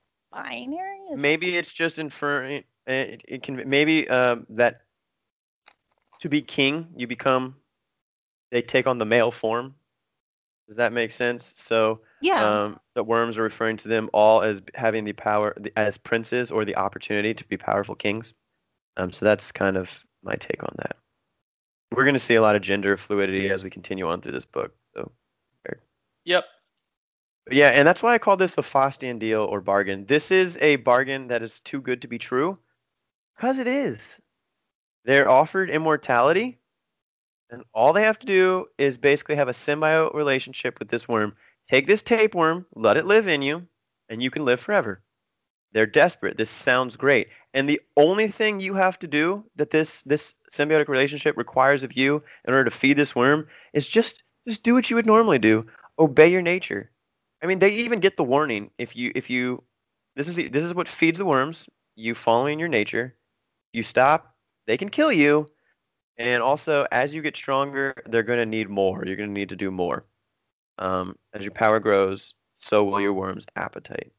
So this is foreshadowing for what's going to happen on later and why things are going to get so intense and involved and like the struggle becomes more and more is always going to be needed with them. So I personally, hearing this, I think no matter how desperate I was, I don't think I would take this deal. But remember, these are like young-ish, desperate sisters who have already stated that they need time and they've just been promised immortality. Yeah. Right? Everyone seems to be dying, I think. So, anything No, I else mean, to add? yeah, like there's not really anything else to discuss till we get some more information next week. Or at least not for me. I can only discuss what I know. And I am dying, so I mean, Yeah, I know. Elemis looked like he was falling asleep a little bit. So, poor guy. I'm still listening. No, I know you are. You just look tired. But yeah, I mean, I think that concludes. I'm so like hyped to get into the next part because this is like the start of the worms and the start of. Remember, we said this was the Hive Bible. At this point, there are no Hive. These are proto Hive. These are krill. But Yep. we're eventually going to get to the Hive we know today through a process. Granted, most people know are familiar with this story to some degree, but if you don't know anything about the Books of Sorrow, you are in for an awesome story. And that's my what is that? That's my announcement for everyone. That's the Hyben guarantee, you guys. Yeah, there you go. It's guaranteed. But yeah, I mean, anyone have anything else to add? I think that ends verse 1 No, on a that ends on a verse cliff 1. note. Not a cliff note, on a what's the Cliffhanger. word? Cliffhanger. Yeah, cliffhanger, not cliff note. Yeah. We don't do cliff notes here, guys. We're Read the involved. whole thing. Alrighty. Well then I guess go ahead and go into our shout outs and outro. All right. Anyone have any particular shout out they'd like to start out with this week?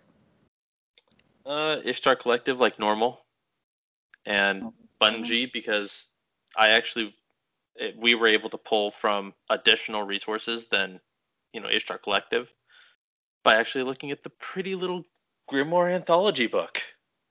Yes. Yeah. We did. Yep. You guys did. I think that's about it for me. I've had a rough week, so I'm kind of brain dead. Yeah. Then I guess I'll go. My shout outs are to everyone involved with GuardianCon, everyone who set it up, and all the people in the community who were able to both raise the money for St. Jude, but just be a part of it. For me, I look forward to. I need to go back and listen to the lore panel. For me, the lore community is definitely a big part, but I was a lover of this game, just hard playing, a hardcore investor of time and playing even before I was into the lore.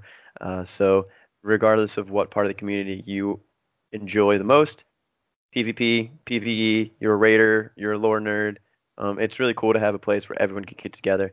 And while would love to have gone to Guardian Con in its early years, I've seen it grow every year. And when I do finally get to go, I know it's going to be a crazy, amazing convention. It gets bigger every year. So, and then of course, shout out to Bungie for also supporting it this year. And then yes, shout out to Bungie for this book. I actually can't state how beneficial this book has been, because while we read everything usually online from Ishtar, I've been reading from the book, and while Ishtar does everything well, they take everything from the cards. Because they re-added, when they did this book, it now has like a forward or like a chapter intro to each section.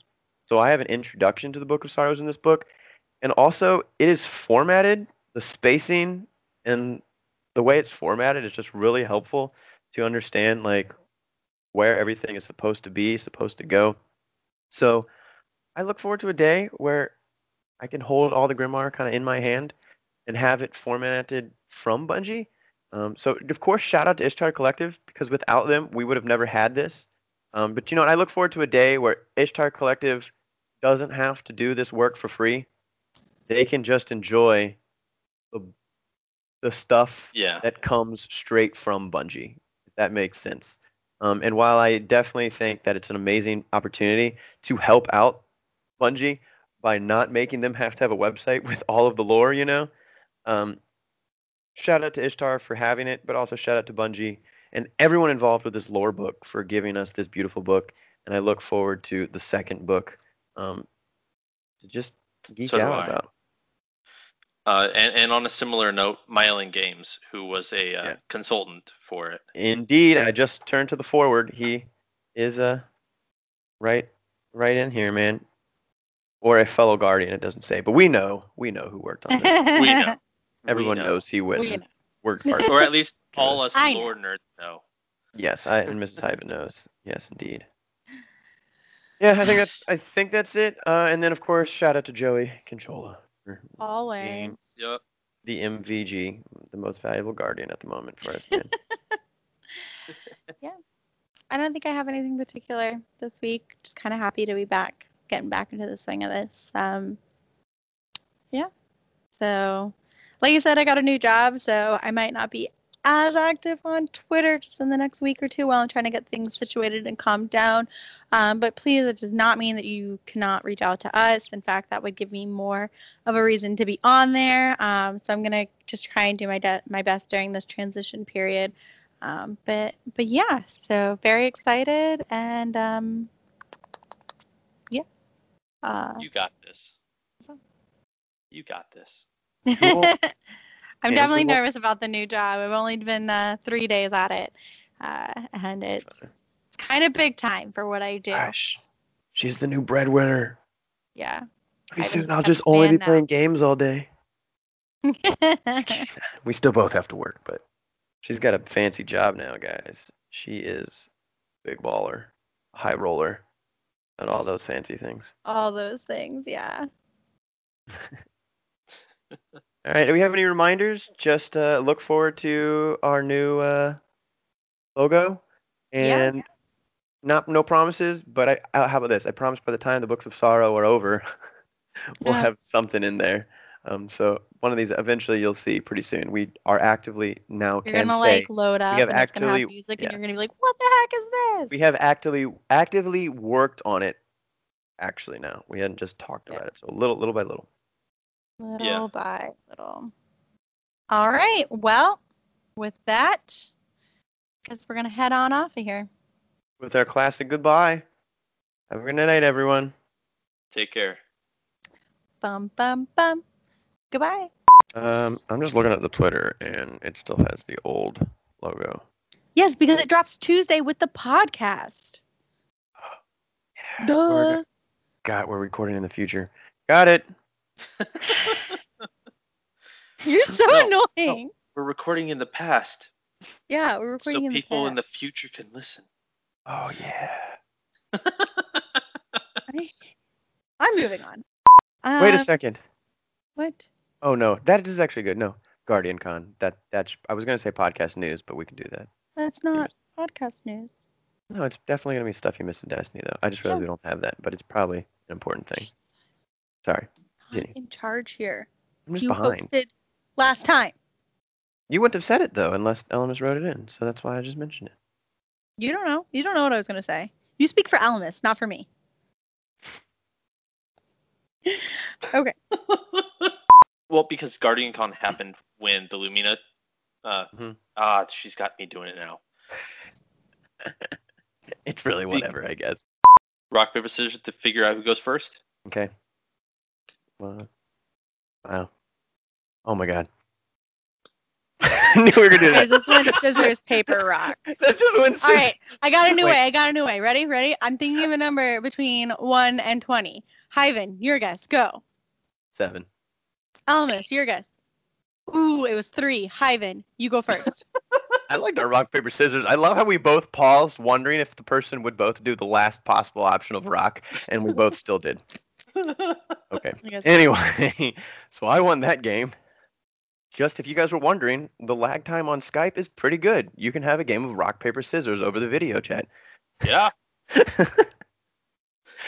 um, I'm so freaking smart. That's why that was off the record. I'm a genius. We didn't doubt you. Yes. we can put that in the bloopers after we already talk about it. Although I don't know if we'll talk about it in this verse. Anyway, Well, no, like I'll just bleep the name. yeah, just I'm a genius. I'm a genius. I am. I'm a genius, you guys. Okay, back on the record. I just needed to know because like it was in my head, and you know, like when you like think you're right about something and then you don't say it, and then later you And then are you're right, and like- you're like, I knew it, and everyone's like, sure you did. Yeah. I just want hey, No. You got it. on the record, but unrelevant. The amount of editing we make for Elemist, sometimes I feel like we don't appreciate that enough. This guy Boy. does amazing things, guys. We have, I think, like a tip thing. Dude, Elemist just deserves some tips. I'm gonna just give him a tip. I don't know why when you said it serves tip, it makes me think of like a stripper. Just go stick a one spot in his G-string, y'all. Oh God, no, go away, go away. No, but I just want to Points, please. comment. Elemist does a lot of work in these recordings, guys. So while Like, we don't make weekly. anything off this, and we'll record this regardless, just give him some shout outs more. He He weekly does a lot of crap does a ton of lot. work. Does a lot. Especially on days when we record on Sunday, which is when he's normally supposed to be editing. Yeah, right. So we're But killing his today- editing time. This weekend it was off anyway. Stop. Don't start. I've got like 2 more sentences. Keep your mouth shut. No. Really? What are they wrestling? Can you not hear her? Yeah, are they wrestling? What are they doing? No, she's just making noises at Callie. Yeah, she wants to fight. Why don't you let him into the bedroom to go play for a little bit? Why don't you let him into the bedroom? Rawr. Fine. Rawr. You can So continue now. No. I was about to. In your immortality. Why can I not just like say it? I don't I know. don't know. Immortality. Jeez. One more time. Last Immorality. That's it. That's it. one. Don't be an asshole.